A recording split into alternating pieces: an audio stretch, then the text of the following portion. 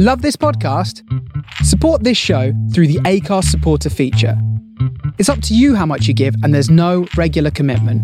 Just hit the link in the show description to support now.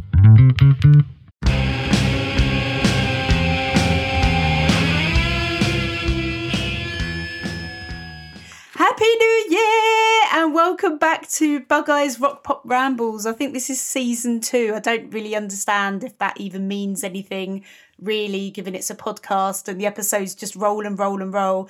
But for anyone who's decided to skip season 1 and come straight to season 2, Rock Pop Rambles is your weekly kind of music trivia fix, bit of comedy in there, bit of facts, a lot of incorrect stuff, that sort of thing. But we're back. This is episode 41, which is epic for us because we never knew that we would keep this going. And I'm your host, before I ramble too much, Angela Martin from the band Bug Eye, and my co-host this week is Paula from the band Bug Eye. It's Paula Snow. She's back. She's back. She's back. So I have a quiz question. We've recorded 40 episodes. Yep. And if that constitutes a season, does that mean all of our seasons are going to be 40 episodes long? Or are we going to do it in calendar months and each year is a new season, not episode, my bad. Well, I thought each year would be a season. Kind of makes sense, really, I guess. Well, just because we took 2 weeks off over Christmas. Unpaid leave, people, by the way. Unpaid. We do have a Patreon site. So, you know, if you do want to donate, it's really happy. I would be really happy with that. That's patreon.com/bugeye. Nice radio indent there. Just slip that one in. I'm actually going to record some idents so we don't have to do all the painful housekeeping stuff. I'm lazy like that. Oh, it's ident, not indent. My bad. Anyway, so it's the new year. And if you didn't listen to our Christmas special, it had 4 band members from a different band. No, our band. Full House. And we talked about, Full House. And we talked about Christmas songs. And it was actually one of our most popular episodes ever. And I was quite impressed with that. It's really nice because I really enjoyed making it. It was great, like, for the 4 of us to be involved. Don't take me wrong. I love to do the pod with you. It's really good fun and the rest. But having all 4 of us there, and we hadn't been together for the longest time, so it's just really nice to see everyone before we hit the shite storm that is Tier 4 and now Tier 5. Lockdown 3.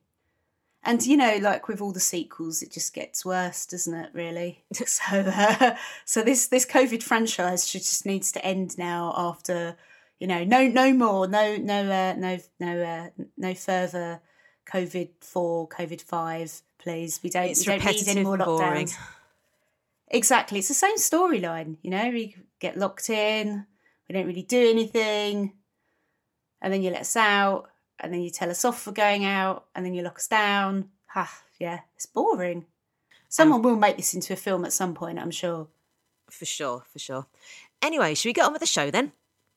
We should indeed. Right, okay. So this week, given that this show is going out in a couple of days' time, on the 8th of January, we thought we would do another kind of day in music thing, focused on things that happened on the 8th of December, but particularly... December or January? January! Oh my God, there we go. Thank you for correcting me. I'll leave that in because I can't be bothered to edit it out. Anyway, so 2 people that were born, and a lot more people were obviously born on the 8th of January, but we're focusing on two.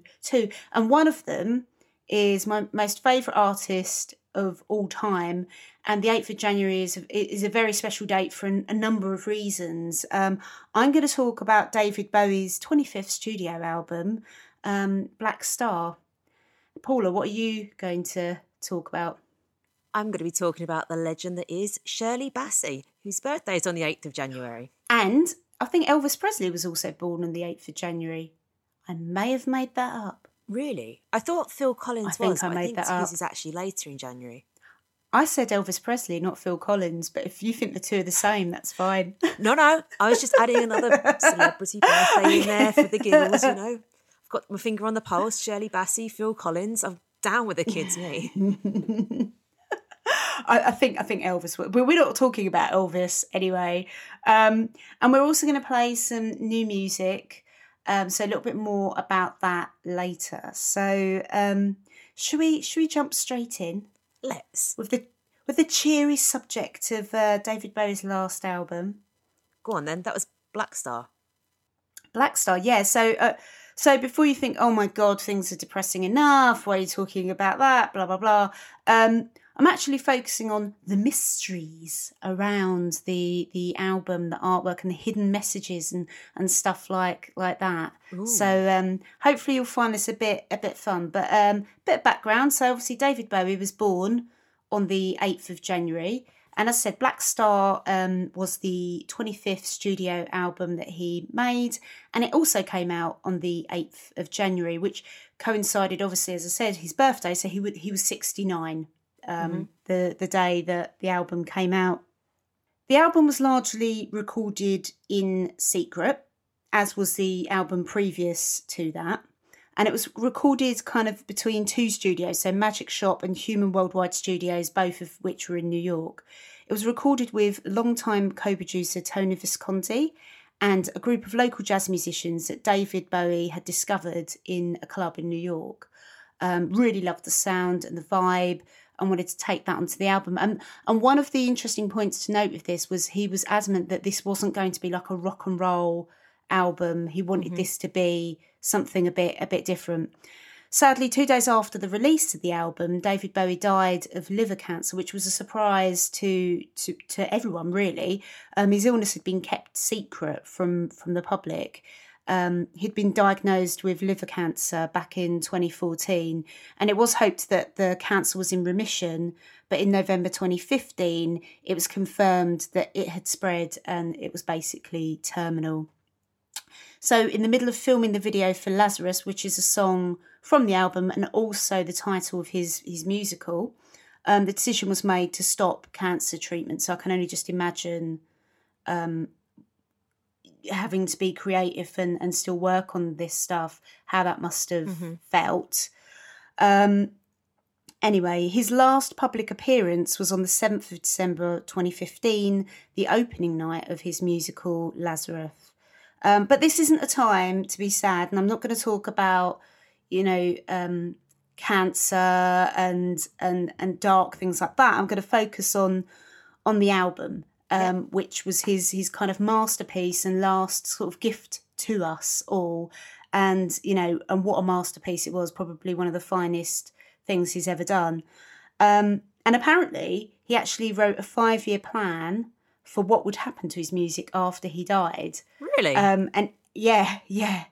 And, when you understand the detail that went into this album, every little bit of it is related to something from his past or a message about something. It's incredible. I mean, I discovered quite a lot from various different articles, from even fans posting stuff on Twitter, to Vice magazine, to, oh my God, I'll put a list of all of the places where I got this stuff. But yeah, I did quite a bit of research and also did a lot of watching of his music videos and referring to the album Black Star and trying to find my own little clues. And I thought I'd found something that no one else had found. And then when I Googled to double check, I was like, shit, someone else discovered that. Okay, fair enough. You had a moment. I did. I was like, oh my God, I've discovered something that no one else knows. But anyway, rather than just like kind of vaguely talk about it, I'll get into the detail. So, Black Star, the secrets behind the artwork and the music. Jonathan Barnbrook, he's the guy who designed the sleeve and had worked with David Bowie previously on artwork for albums. He said that the vinyl sleeve and artwork for Bowie's final album is packed with more hidden surprises. And some fans have already found some of these clues and are exposing them, which brings me on to the first one. So a fan found that exposing the artwork to sunlight unveiled a galaxy of stars. Ooh. So, I'm actually going to make a video to demonstrate some of these things because I've done the whole list, but I haven't actually tried many of these myself. So wait, did he like actually bleach the cover in the sun or just put it in sunlight and something happens? No, in sunlight. So, so exposing art to sunlight. So obviously looking at some sort of reflection, it unveiled a galaxy of stars. Cool. Let's talk a little bit about the design itself. So Black Star is simple, but yet packed with meaning. There is nothing on this album that isn't, symbolic of something, I'm sure. So the title, for example, Black Star, the name itself is a name for a cancer lesion. Okay. Although it's one kind of associated with breast cancer, but it still has like a sort of cancer, meaning maybe that is a coincidence.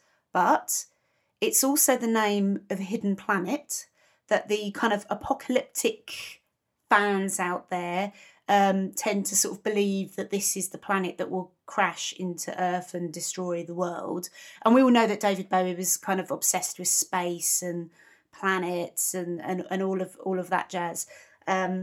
So that's probably quite apt. It's also the term for the transitional state between a collapsed star and a singularity in physics, which makes sense if Bowie's sort of placing himself as the collapsed star and the singularity of the state being sort of what he enters after his death, if that makes sense. The design, the black star symbol, rather than writing black star, is a sort of finality, a darkness, a simplicity, which is also representative in the music. Although, to be honest, the music, it's simple but very clever. And I'll get into a bit more of that in a bit. But I'm going to show you something. So, sorry, listeners, you'll have to Google this. I've got the vinyl version of the album here, and I'm just showing Paula. So you can see, you can see it. Sorry to hit my mic. I can. So, you can see that basically the star is cut out on this. And it's you can actually see the vinyl record through it. And apparently, this kind of represents being able to see the vinyl being something that was made and born. It has creativity, but it is man-made. And it will get scratched and it will get damaged, it will get worn over time and it will degrade. So it's really quite symbolic in the sense of our own mortality, if that makes any kind of sense. Yeah, so it's just a product of our own making, all of that kind of stuff. Who would have got that from something just being cut out of a record? I mean, yeah. My first thought was that must have been bloody expensive to manufacture. Oh God, this whole thing is just like no expense spared. It's beautiful.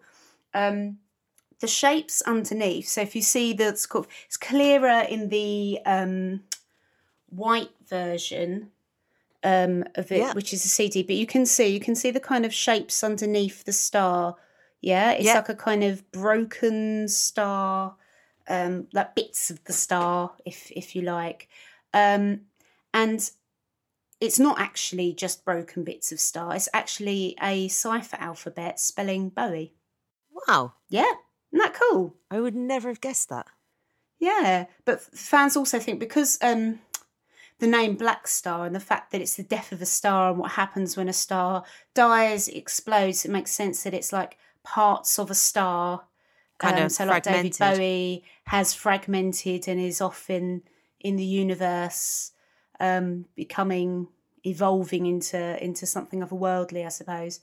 Other things that fans have discovered include if you expose the vinyl release to sunlight, as I said, it's the image of the galaxy. But Twitter user, I'll spell it, it's at ROBBOROBSON21, so Robertson 21, shared a picture of the cover exposed under a UV black light, which appears to show the album cover design glowing in a fluorescent blue. This bit in the middle, this kind of glows like a sort of now blue. I understand. Right, okay. So, so daylight there's one kind of image, it's the galaxy. With black light, it's kind of like a sort of fluorescent blue star that you see. And you can Google that. There's pictures of that online. It looks beautiful. So, I mean, I don't have a UV light, surprise, surprise, but had one, I'd test that. The LP also casts a reflection, revealing an image when angled onto the wall or ceiling, reflecting. So you kind of reflect the light off one side of the vinyl at a certain angle, and it creates the image of a star. Wow. So that's like using the actual record to do it. I'm not sure how on earth they achieved that. I've seen pictures of it online. So it's something, again, I'd like to kind of try and recreate. But spin reader Robert Matthews told the magazine with another claim that if you reflect the light off one side, you get a bird in flight. And on side 2, you get a spaceship. Really? So this people would really, really. How many hours are they dedicating to this? I know. Well, it's the same as like the kind of Sergeant Pepper one, where it's like, are there hidden messages in that relating to Paul is dead and all of that, the conspiracy? Did the Beatles make that up, or is it just completely like a PR stunt and not really set up like that? But this album totally is. He said to the design, like, they worked on this together, and even the designer said there's loads of stuff to be found in this, hidden messages. So that's what set everyone off, and it was such a great campaign, but also a great kind of thing to leave fans with. Even the font used on the back of the album is a font called Terminal, which appears in a design suite called Lazarus. So the name of a Black Star track and the musical that Bowie composed, and also Terminal, referring to the fact that he's got terminal cancer. So just like little things like that. Inside the gatefold of the album, which I shall show you now, Paula Snow. All right, you can see, look, there's David Bowie on one side, and there's a picture of it's stars. Yeah, it's stars, and basically, if you hold it. Sorry, let me get my notes so I get this right. So basically, it shows a star field on one side and the portrait of Bowie on the other. And if you kind of hold it at the right angle, Bowie's actually reflected on the opposite side, looking like this ghostly starman figure in the galaxy. So that's quite cool. I actually did do that one myself, and I thought, I'm not sure if that is a coincidence, but seeing that so much was planned, I don't know that anything's a coincidence on this album. But Black Star, and I didn't know a lot of this, but Black Star is the only album of David Bowie's where David Bowie doesn't actually feature on the cover himself. Really? Yeah, which is why it's thought that the kind of star fragments were meant to represent him in death. So, yeah, which I thought was quite cool. Another reader, Michael Hogan, noticed a strange pattern when he shined a light on the record as it's rotated. Black Star seems to have dashed lines that appear on the wall. It could be some sort of code that you decipher, and he tried it with different records, and you don't get that at all with other vinyls. So it's clearly something that's been put there. That's not something. I mean, I'm not a code breaker. That's not something I'm ever gonna really look at. But I thought it was quite interesting. Spin reader John Clarkson went looking for the constellations in the starfield image inside Black Star. So the starfield that I just showed you opposite the David Bowie thing. And he found that with the more prominent stars, you can actually make the outline of a person. Since, Bowie has a history as Starman, it makes sense he wrote that, and, that there's a man in the stars. Also, there's another portrait in the inner sleeve, the booklet, which first of all I thought, that's a load of bollocks, and then I kept reading more and then looked at other stuff, and I thought, I see that. Right, so I'm just going to show you this picture. Yep. See him? Mm-hmm. Yep. Little orange box around a kind of blackened out picture, side profile of the man himself. Right, so this portrait is next to the I Can't Give Everything Away. lyrics, and might be a reference to the cover of his 1977 masterpiece, Low. In both images, Bowie is shown in profile, looking to the viewer's right, which I read that and I thought, oh, fuck off, you know. So he's got another profile shot. Wow, that's a sign. But, they're both wearing dark coats with sort of high collars, and both images feature similar kind of colour palettes. And I thought, yeah, you know, I think you're reaching, but you could kind of say, yeah, I get that. But, so by the way, that's Low is from 1977. So do check out that album. The other thing that I thought, that actually ties it nicely together and makes sense, is that, and as several critics have noted, I Can't Give Everything Away has a harmonica part that is basically a direct rip from the Low instrumental, A New Career in a New Town. So it's likely that the sort of visual similarities are also intentional, because it does make sense when you listen to it. It's like, oh, it is, but then also quite dark, as in, you know, this is the end of his life on Earth. It's a new career in a new town, in a new dimension. I don't know. Maybe that is a stretch too far, but it is something that's in there all the same. And another reader, and this is number 10, and I thought this was really cool, and I have to check this one out for sure. Another reader said, I've been studying the odd design on the page where the lyrics for Girl Loves Me appear. The design appears to be an instruction. All right, I'm going to show you this. And it's kind of, where is it? People will know what I mean when they see it. There's kind of like a sort of, almost like an astronomical thing. I don't know if you'll be able to see it, Paula, from showing black on black to you. Can you see? I'm kind of getting myself reflected. There's a man and a woman. There's like some signs, and it's all looks a bit random. But yeah, if you've got the album, go and look at the page with the lyrics "Girl Loves Me," and you'll see it on there. So, right, what does this person have to say about it? You have to get a torch, darken the room, and place a torch to the design, with the design very close to the wall. You will need to slightly curve the design as per the instructions, because apparently that's exactly what that image tells you to do. And actually, if you look at it, it does look like it's instructions. You need to slightly curve the design as said per the instructions, and what you'll get is a mesmerising 3D image of the man and woman who appear to be standing on a star, planet, or in heaven. Really? I totally am going to try this tonight. And he goes on to say, I discovered that the whole pull-out booklet is littered with amazing multicoloured 3D images. Really? So wow. Yeah. So when you apply a torch and get close enough to them, there's loads of them throughout that. So I shall be, as I said, I'm going to need Julia's help, but all of these I'm going to try and recreate, or see if I can recreate them, to see which are true and which aren't. I mean, I might obviously do them wrong. But some other facts and legends about the songs.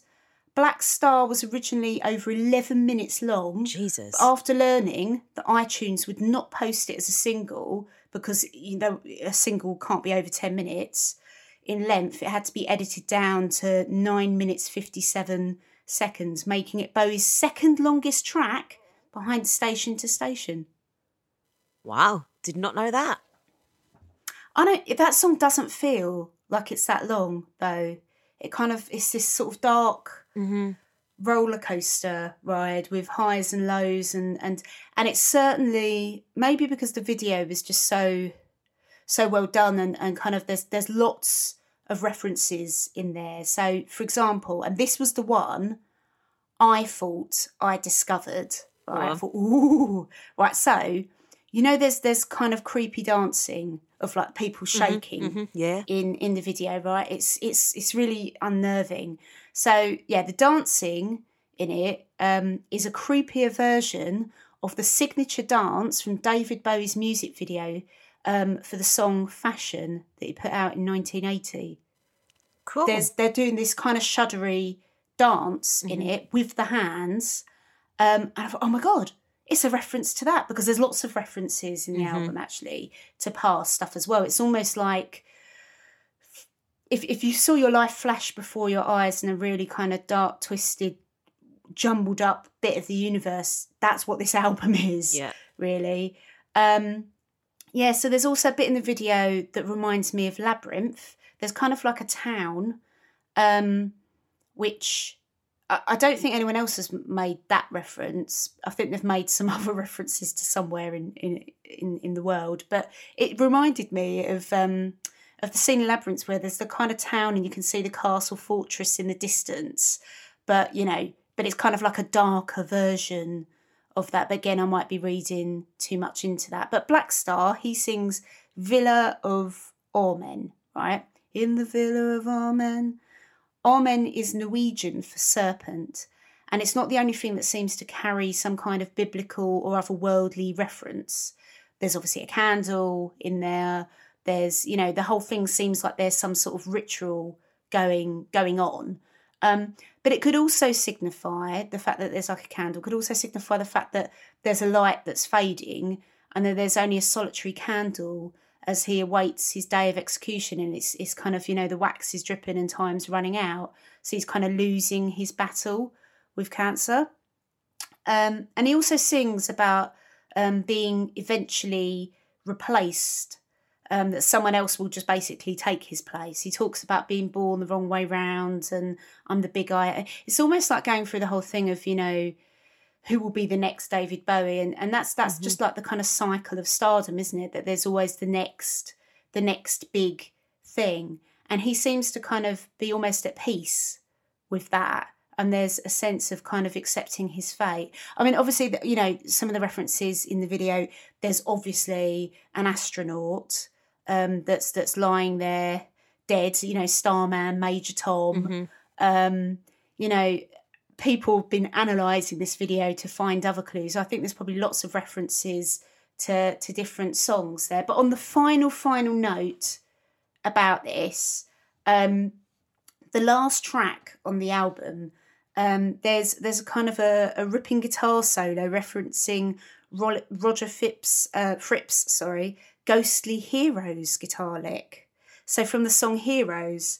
So it's kind of like the perfect end to an incredible piece of art, really, that you can, it's like a kind of sad version. It's almost, I don't know, reminds me of when the Beatles, they found that Beatles song Free as a Bird, and someone made the video, and there's loads of references, but everything's kind of all jumbled up and it all feels a little bit sad but beautiful all at the same time. And I suppose that's what it reminds me of, but this is so much more elaborate.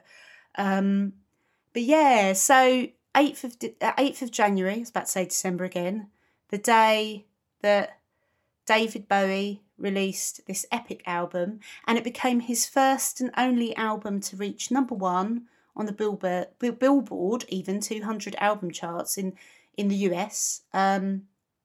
At the 59th Annual Grammy Awards, the album won awards for Best Alternative Music Album, Best Engineered Album, Best Recording Package, and the title single won Best Rock Performance and Best Rock Song. The album was also awarded the Best British Album of the Year in the 2017 Brit Awards. So, yeah, fantastic, well-deserving of awards album. An incredible piece of work that, will stand the test of time. I mean, there's so many different musical influences in it, from like, drum and bass, jazz. There's even a bit of like house there. It's really, really quite incredible. So yeah, so that was David Bowie's Black Star. That was great. Thanks for sharing that.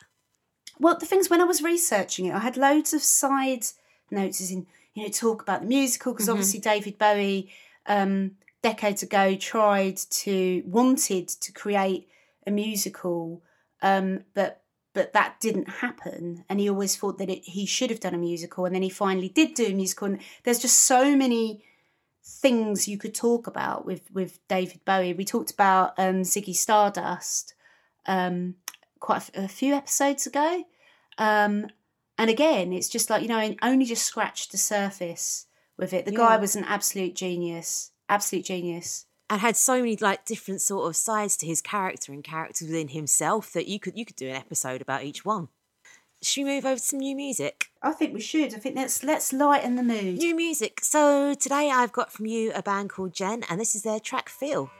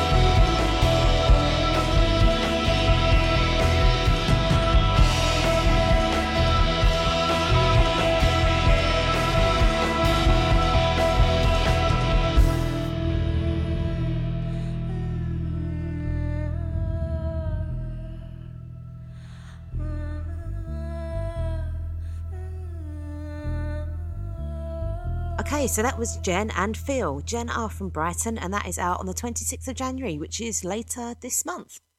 What did you think about that one? I really liked it.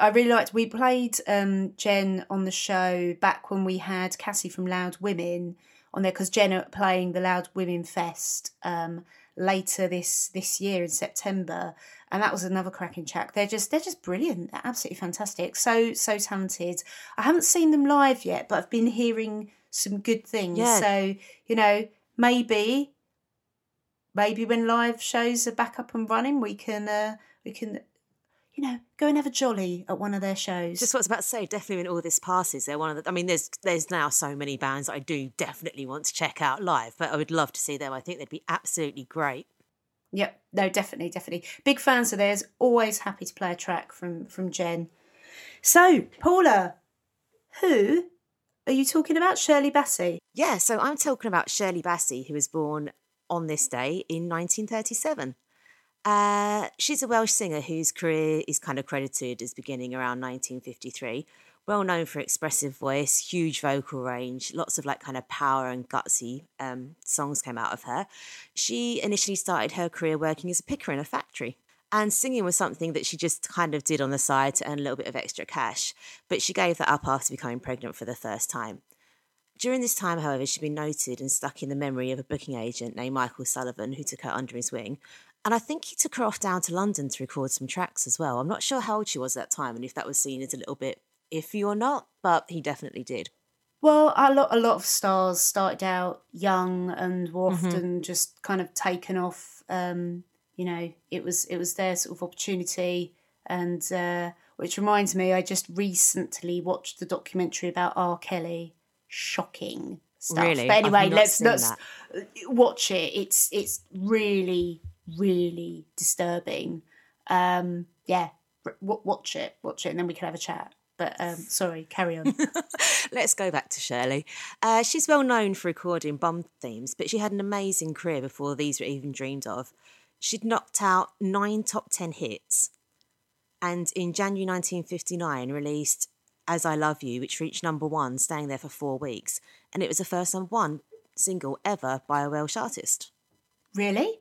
Gosh, there's lots of reallys in this. She's absolutely incredible. And actually, when I was younger, I think obviously through the Bond theme tunes, I didn't know she was Welsh. I always presumed obviously I know now and have known for some time, but I actually presumed that she was American. Yeah, me too. And I don't know why I made that assumption. I just did. Same.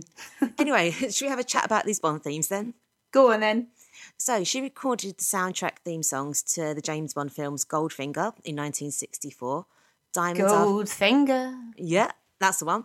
Diamonds Are Forever in 1971. I'm waiting for rendition. I know. I was thinking, oh God, how does that one go? I knew the silence was just like, yeah. And here we go with the is it Diamonds Are Forever? I'm just making it up now. It is kind of like that. Moonraker in 1979. No, I can't for the life of me think how that one goes. I had a little listen to it, and it's not one that immediately jumps to mind, but we'll come to that in a bit later. So Goldfinger, it was a theme song for the third Bond movie released in 1965. The song was written by John Barry, and this is a guy whose name comes up a lot if you look into any kind of Bond themes. He's like the kind of go-to writer. Yeah. And Anthony Newley, and then Shirley Bassey recorded the vocals over the top. This is really surprising for me. It was the first original Bond song to ever be released at the same time as the movie, so I'm assuming they must have come out after. Well, possibly. I mean, I should remember this because I did a whole kind of module about like kind of soundtracks and the history of it, and I think what year did it come out? 65. 65. Okay, yeah. I think it was before the kind of big boom that there's a title track that's meant to be a single. I think it was like you kind of had these things that accompanied a film. But it wasn't necessarily deemed that would be a single and used as promotion pre the film. Yeah. So, yeah. And I think that's generally what would have happened is as now it would have been before the film, because actually now I'm thinking about that, when we come to Moonraker, we'll have a chat about that as well. Okay. So the song debuted at number 29 and climbed to number 2 where it stayed for 9 weeks. Shirley Bassey, on her very own website, says about Goldfinger, John Barry wrote the music. We were touring England at the time and he was conducting for me. One day he said, there's a new song for the James Bond film and we'd like you to do it. Now, I know you're all that you will never listen to a song unless there's words. There are no words. I must warn you, there's only the music, which I've done. And we're waiting on the lyrics. And because we had such a wonderful relationship on our tour, I said to John, well, look, I'll listen to it. I'll break my rule. And thank God I did. Because the moment he played the music to me, I got goose pimples. And I told him, I don't care what the words are, I'll do it. And fortunately, the words were great. And I just think that's so lovely, like, to speak about their relationship in that way. Like, he was kind of conducting the band on her tour and she just had enough respect for him that she was like, yep, play it to me, and thought it was brilliant. And a deep trust as well. I mean, like, Shirley was obviously a fan on first listen. However, not everyone agreed. According to an article in the London Times, Barry had been up working on the track late into the night. And the next morning over breakfast, he played the opening 3 notes to his flatmate at the time, who was no other than Michael Caine. What? Yep, that's right. You heard right. Michael Caine. the actor just turned around bluntly and said it's Moon River, which is something that I've always found had a bit of a sort of similarity to.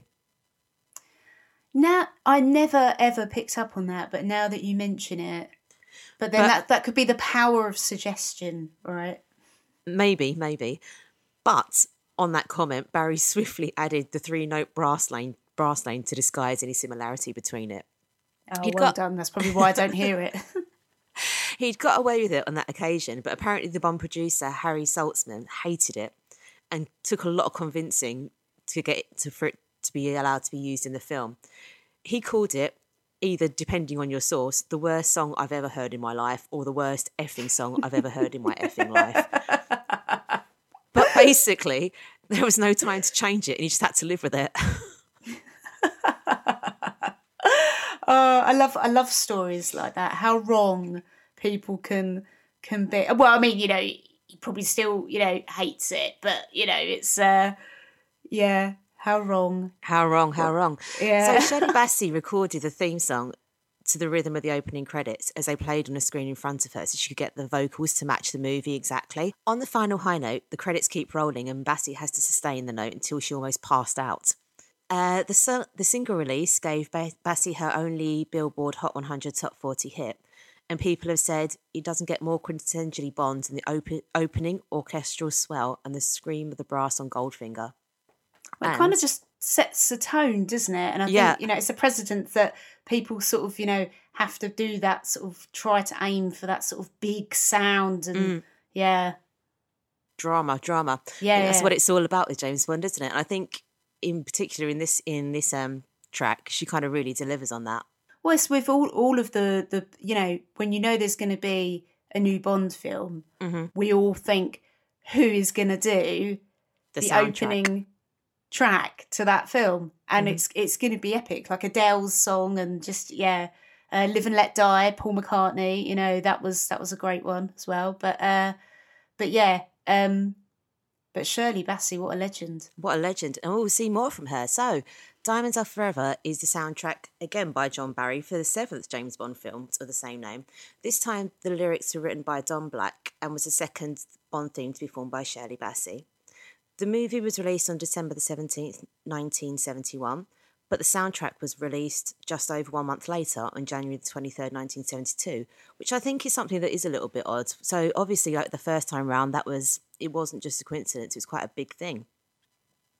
Diamonds Are Forever entered number 38 in the UK chart and eventually peaked at number 57 in the Billboard Top 100.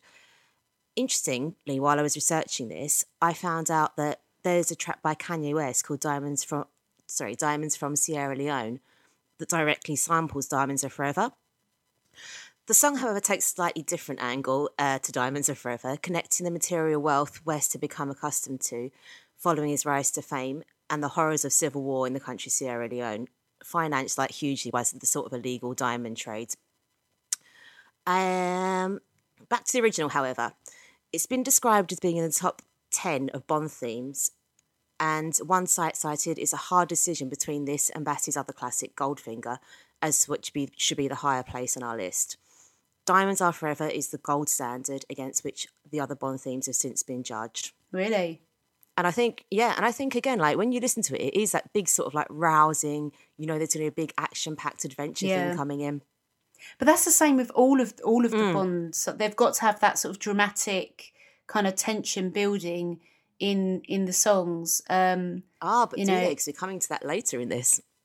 Oh, well, I shall pipe down and sit back in my smoking jacket. I don't have a smoking jacket, I don't smoke. But in other words, I'll just sit and chill. You carry on. So here we are now, Moonraker, which is the third Bond theme that Shirley Bassey recorded. Also, again, written by John Barry, but this one was a turning point in his output, abandoning the Kettnesque brass, which apparently means forward-thinking brass swell, to oversimplify a sort of musicology term, of his earlier Bond scores, and instead scoring the film with slow, rich passages. Originally, Frank Sinatra was considered for the vocals and agreed to do them, but he abruptly pulled out the project. Nobody really knows why, although there's reports about infighting, which of course there always are. Johnny Mathis was also approached and offered the opportunity, but he wasn't happy with the song and didn't really kind of feel that it sort of set his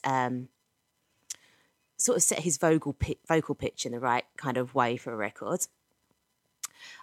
Kate Bush was also initially considered for the vocal. However, she was about to go out on tour and she declined. And trust me, I've kind of scoured the internet looking for dirt on this. So I hope maybe someone can find it and let me know. Dirt on what, though? Why Kate Bush didn't do it? Yeah, I mean, I was really hoping there was some kind of like sort of huge argument between her and Barry or something like that. It just seems like she was going out on tour. You just love the gossip. You just like the gossip columns, don't you? You sort of a bit of gossip. Absolutely, and there was none to be had. I think Kate Bush would have done an awesome James Bond theme. So she still might. There's still time. She still might. And this was at the kind of heights of her sort of Wuthering Heights part of her career. Okay, so anyway, it fell to the hard hitter of the Bond themes, and if anyone could pull it out the bag, it was going to be Shirley Bassey. 8 years since she had sung on the vocals of her last Bond track, she stepped up to cover her third, and that has yet to be equalled by anyone. So she's the only person that's ever sung 3 Bond tracks. However, after being drafted in at super short notice, she never really took to this theme as she did to the previous 2, which became staples of her live show. She's said a number of times since that she only did this song as a favour to Barry. And without any time to promote the signal, and given the last-minute decision and the way it was quickly recorded to meet the schedule, it's unsurprising that the song failed to make any kind of real impact on the charts. In fact, it's only one of 2 Bond themes not to have charted. So that's Shirley Bassey's Bond themes, but she is a prolific performer and is more than the sum of those. Since she signed her first professional contract at the age of 16, she's released 70 albums. 70? 70. 70 albums? And has sold 140 million records, though that drops to 80 million records depending on your source, I have to say. But still, phenomenal amount. That's crazy. And that doesn't even take into consideration the number of streams she'd be getting. And God. Amazing. Oh, just out of curiosity, what was the other Bond song that didn't chart? It was The Man with the Golden Gun by Lulu. Oh, okay. Which I was surprised at. Yeah. She has a reported net worth of $10 million and she's still knocking music out. She's become one of the most prestigious singers of her time, and her work has inspired and influenced many and will continue to do so for generations to come. So big up to Shirley Bassey and happy birthday. Woo, happy birthday. Sorry, I should be saying Dame Shirley, shouldn't I? Yes, it is, isn't it? It's Dame Shirley Bassey. Yeah, so just a little bit of housekeeping, I think. Before we get on to that, just thank you for everyone that listened in 2020. Please keep listening in 2021. Do subscribe, do give us a rating, do give us a review if you've got time. All of that stuff helps. Share it, shout about it. It helps us move further up the listings and more people discover us, so do that. And if you've got a story or a song that you want us to play or talk about, then do drop us a line at rockpoprambles@gmail.com, or find us on Twitter at Bug Eye Band or Facebook as Bug Eye Music. And all the show notes will obviously be in the show notes. But I'll also share images because nothing I spoke about is going to make sense. So I'm going to share some images, but I'm also going to attempt to do, it won't be out in time for this episode, but I think I might actually do a video to try and recreate some of the stuff from the David Bowie album and see how successful I am. When I say recreate stuff from the David Bowie album, I'm not going to be playing it. I'm talking about the hidden message stuff. That would be amazing. Do a video of me, the whole of it. Yeah, of me doing a ukulele version of Black Star. That'd be quite fun, actually. But I'm not doing that. Anyway, so we do have... what was I going to say? Oh, also, big shout out to Rick, who sent me a link. Didn't know that I was doing David Bowie, but I posted a picture about getting David Bowie themed Monopoly for Christmas, and Rick posted a link in response to that about the mysteries behind Black Star. So it had some of the research was from that. 3 of the kind of things that I talked about from the album were from his list. So thank you very much, Rick. That was very helpful. So I will finally get on to the song that I'm going to play, my new music, and it was submitted by Play It Loud UK, so big shout out to them. UK promoters, headed up by Melly, Hey, Mel. Yay, Melly. Okay, so the track I'm going to play is by a band called the Ringards, and the song is called Helen Mirren. And it's, I really, really like this track. I thought it was quite sort of dark and a little bit menacing. It had a really cool rock, sort of garage rock groove to it. Slightly psychedelic, bit of a 70s feel to it. But totally refreshing to hear. So I hope you like them too, and I'm sure we're going to hear a lot more from them this year. So the Ringards formed in 2018 in London. They all now live in a flat together, which I thought was quite nice. But they're originally from all sorts of places around the globe, but they're currently residing in good old Hackney in East London. So they create kind of avant-garde singles loaded with grit, and a bit of rock and roll grime within that. So, yeah, I'd say they're for fans of the Doors, definitely a bit of the Doors edge to them. David Bowie, so I thought this was a very apt one to play. Fat White Family, Libertines, The Kinks. You get the sense of it, but I'll let you have a listen and you judge for yourself. So thanks again for listening. Over and out. This is Helen Mirren.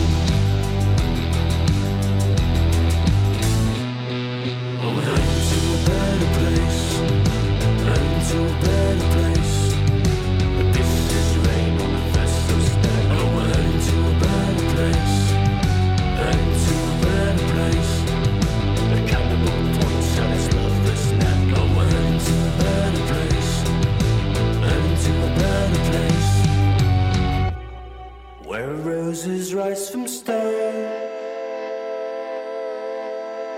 Whenever